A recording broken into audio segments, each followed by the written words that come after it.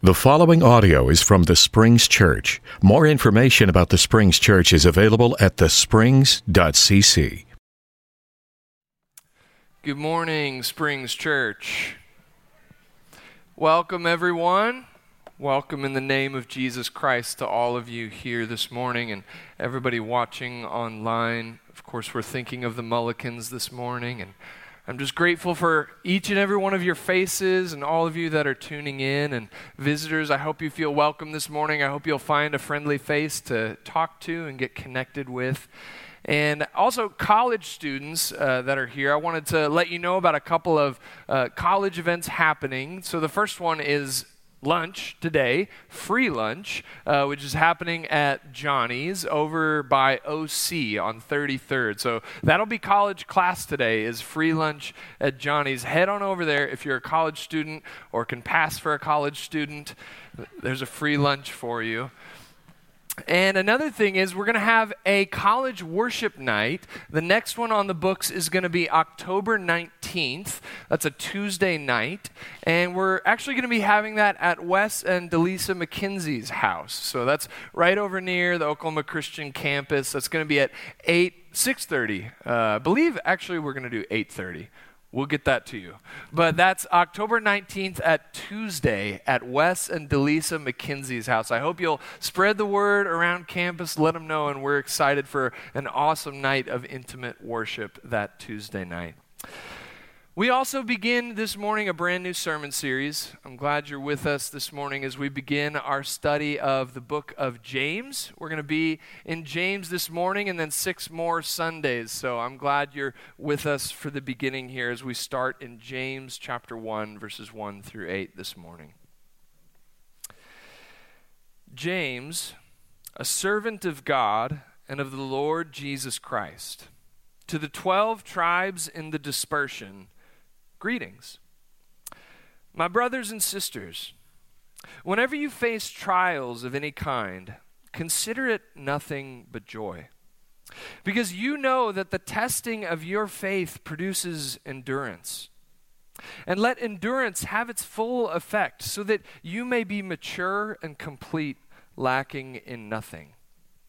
If any of you is lacking in wisdom, ask God, who gives to all generously and ungrudgingly, and it will be given you.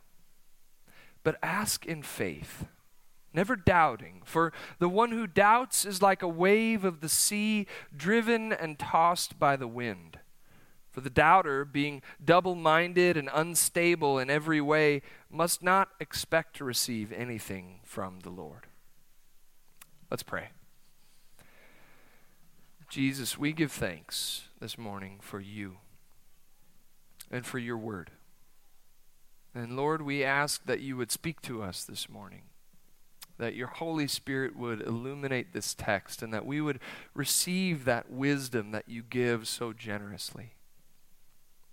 God, give us not only the ears to hear, but the hearts to follow and the bodies to obey. Lord, we give thanks.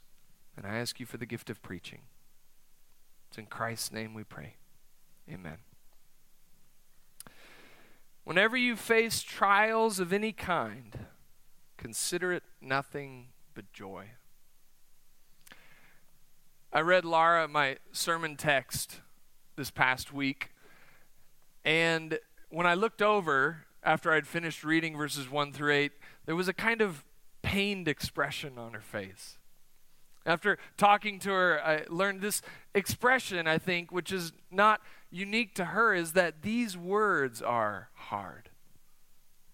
Good words, but challenging.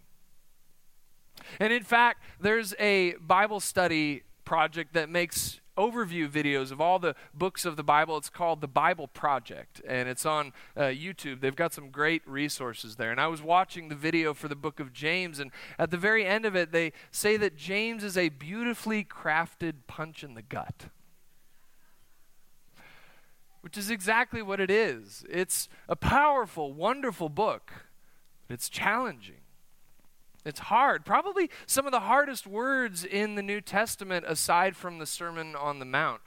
And that makes sense because James draws heavily on the teachings of Jesus and specifically the Sermon on the Mount, as we're going to see. James draws not only on the book of Proverbs and the Old Testament prophets, but especially on the teachings of Jesus. There's some hard words. But hard words can be an instrument of mercy in the hands of a loving God.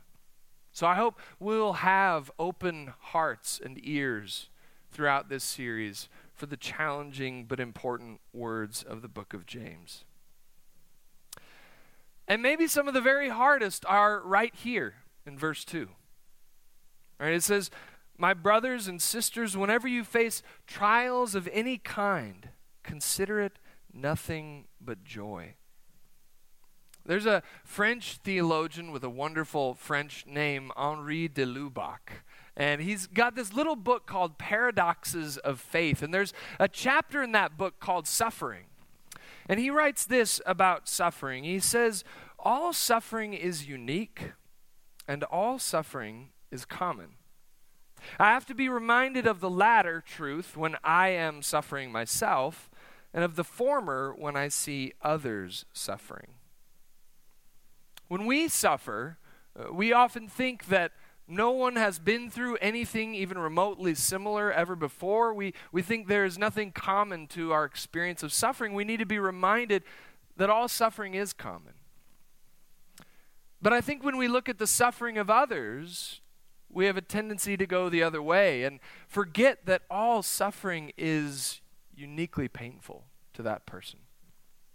They're not experiencing it as a repetition or something common. They're experiencing it in a unique way. And so one of the challenges about preaching a text that involves trials and hardship and suffering is that all of us have been through trials. We've all endured hardship and suffering, but we've all endured it in different ways. We've experienced suffering of different kind and intensity, magnitude, and context.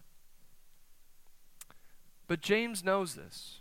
James knows, and he says, trials of various kinds, any kind of trial, he says, consider it nothing but joy. Well, before we dive deeper, I want you to be sure of who is speaking to you this morning.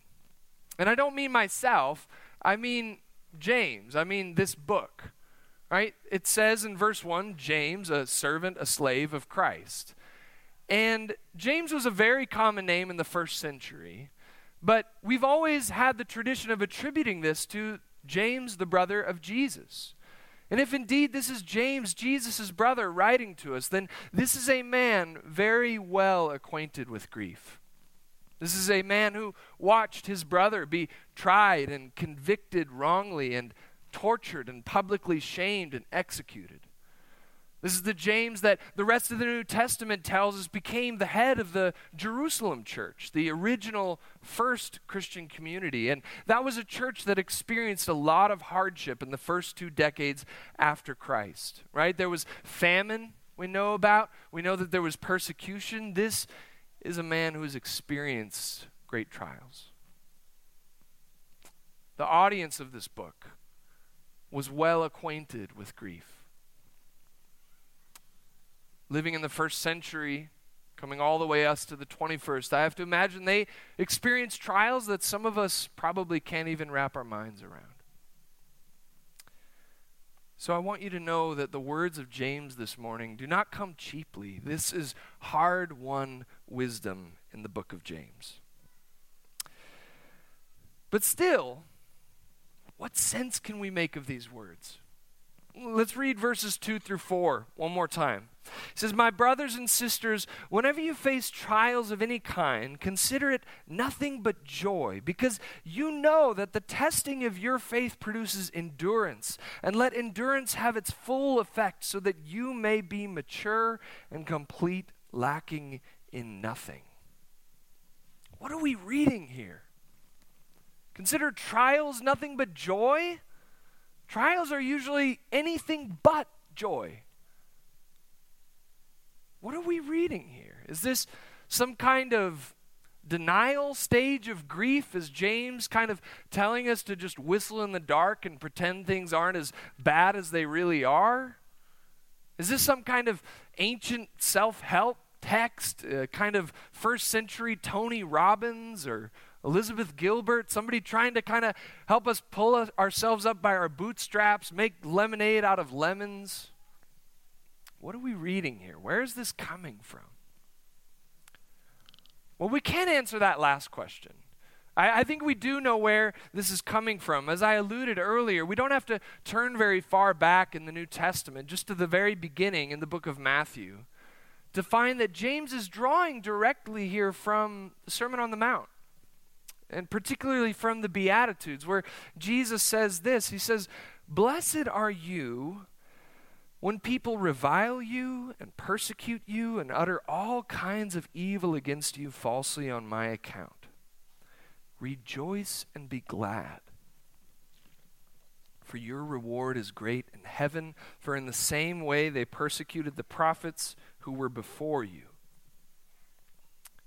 Persecutions. Jesus says, rejoice, be glad, blessed are you. Is it that simple? I don't think so. And here's why. I want to take the words of Jesus here, the teachings of Jesus, as seriously as I want to take the life and experiences of Jesus. And the very Jesus who tells us, rejoice when you're suffering, is the Jesus who later in Matthew, in the Garden of Gethsemane, Matthew will say that he said to them, "I am deeply grieved even to death. Remain here and stay awake with me." And going a little farther, he threw himself on the ground and prayed, "My Father, if it is possible, let this cup pass from me. Yet not what I want, but what you want." I am deeply grieved even to death. I think we can say from James and from Jesus that Jesus knows this suffering thing is no joyride. And I think we can say further what James 1 emphatically is not. This is not a command to be Christian optimists.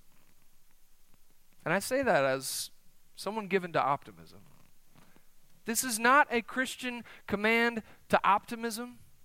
This is not a command to ignore things when they're bad. This is not one of the 7 habits of highly effective people. But here's what I think James 1 really is telling us. I think it's telling us that trials can bring us to communion and conformity with Christ. Trials can be a place where we can experience the deepest communion with Christ possible. The Jesus who found solidarity with sinners and sufferers. The Jesus who descended into the flesh is the one that we can meet when we experience that flesh in its greatest vulnerability, in its deepest suffering. Trials can be a place where we commune with Jesus deeply. And so, trials can be a place where we begin to be shaped into his image. That's our mission here at the Springs, is to be a people of God transformed into the image of Christ so that anyone can find the way to God. Suffering and hardship and trials are one of the places where we are most conformed into the image of Jesus. They can be a place where we begin to be shaped into his image. Because the God that we know in Jesus Christ is the God who takes Good Friday and makes it Easter Sunday. And that's not to ignore the horrors of Good Friday. But the God who can take those horrors and make them new creation is the God who can use trials to bring us to endurance and maturity and, as James will say, wholeness, completion, lacking nothing. In his little book, The Problem of Pain, C.S. Lewis has this wonderful analogy. He draws us back to that image from the prophets of God as the potter and us as the clay. Right? He draws us back to that image of God as artist and us as the artwork. And in his book, C.S. Lewis draws this analogy out. He says that if an artist doesn't really care all that much for a work of art, right? If it's just a little doodle that he's doing maybe to amuse a child or something he doesn't care all that much about, he'll let it go and not care what state it's in. But for a masterpiece, for a magnum opus, for a masterwork, their life's work, an artist will trouble that work over and over again. Right? They will stew over and over again. And Lewis writes, he says, imagining that if this work of art were sentient, if it were conscious, he says, one can imagine a sentient picture after being rubbed and scraped and recommenced for the 10th time, wishing that it were only a thumbnail sketch whose making was over in a minute. In the same way, it is natural for us to wish that God had designed us for a less glorious and less arduous destiny. But then, we are wishing not for more love, but for less. It is not God's intention to harm us. But we do believe that God can take the friction and pain of our lives and make those brushstrokes on our canvas of Christ. We do believe that somehow, mysteriously, miraculously, God can take trials and conform us more deeply into the image of that perfect masterwork, Jesus Christ. We've talked a bit about what James 1 is not. We've talked a bit about what it is, and I want to add one little caveat of what it shouldn't be. And that is this. Let's not let James 1 be our default canned response to anyone in the midst of trials. Amen? There may be truth in James 1, and there may be truth even for that person down the road. But if anything, we need to lean less heavily on James 1:2 and more heavily on Galatians 6:2. Bear one another's burdens, and so fulfill the law of Christ. There are moments where spewing James 1:2 is not the case. We ought to be instead doing Galatians 6:2. Right? That to bring James 1:2 into that moment for that person in that place of sorrow would be to make their burdens heavier rather than to carry them. We pray that God will use trials to bring about wholeness. But let us lean heavily on Galatians 6:2 in those moments. So then James gets to the next few verses, and he's just talked to us about being whole and complete and not lacking anything. And then he gets more specific with something that we may be lacking and how we might ask for it. So let's go to verses 5 through 8 as we continue this morning. He says, "If any of you is lacking in wisdom, ask God, who gives to all generously and ungrudgingly, and it will be given you. But ask in faith, never doubting. For the one who doubts is like a wave of the sea, driven and tossed by the wind. For the doubter, being double-minded and unstable in every way, must not expect to receive anything from the Lord." I think there's more going on here than this translation of the word doubt. Because when we hear doubt, we tend to think of more in kind of terms of rationality, right? This questioning of an assent to Christian beliefs. And I don't think that's exactly what James is getting at this morning. I don't think he's shaming anyone who's ever wondered about the rationality of those beliefs or even questioned them. What James really seems to be getting at, this word could more be translated as dividedness, right? Or kind of at variance with oneself. I've even seen it translated as hesitate, right? So James seems to be getting more at this kind of single-minded loyalty he wants us to have to God. And we see this even more when he uses that word double-minded, right?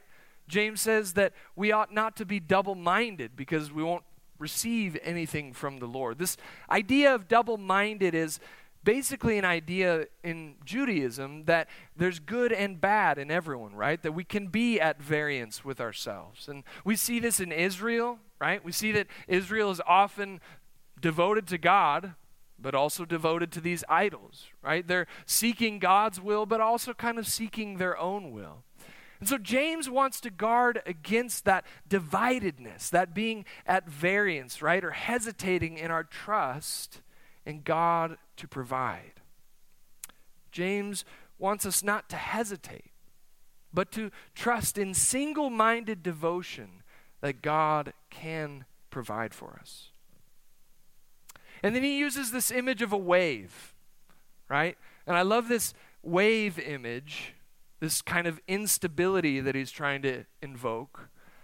Because in our English language, there's a wonderful connection between the word wave and the word waver, or wavering, right? And in fact, the King James Version, which I rarely ever quote from this pulpit, actually captures this really beautifully in verses 6 through 8. It says, "But let him ask in faith, nothing wavering. For he that wavereth is like a wave of the sea driven with the wind and tossed. For let not that man think that he shall receive anything of the Lord. A double-minded man is unstable in all his ways." To be a wave is to be wavering, right? Is to have this instability rather than devotion and trust in God. So what is the remedy here? Right? What is James asking us to do instead? Well, this word double-minded, he's going to use it one more time in the book. In chapter 4, James is going to say that God gives all the more grace. Therefore, it says, God opposes the proud, but gives grace to the humble. Submit yourselves, therefore, to God. Resist the devil, and he will flee from you. Draw near to God, and he will draw near to you. Cleanse your hands, you sinners, and purify your hearts, you double-minded. The cure for double-mindedness, for hesitation, for dividedness is humility, is drawing near to God, the God who gives grace to the humble. And I love this imagery of humility because it's about lowliness, right? And to transpose James's image of a wave into our context, we could say that James is telling us not to be a wave, but to ride the waves, right? To surf even. Because in surfing, when you're on a wave, one of the techniques you need is to have that low center of gravity, right? It's this kind of humility that draws us near to God, that puts our center of gravity in something stable, in the lowly Savior, Jesus Christ. And so it's in imitating the humility of Jesus, the Jesus who throws himself on the ground in the garden, that we come down and find our center of gravity, and that we can really ride waves of doubt in humble faith. Humble faith can ride waves of doubt.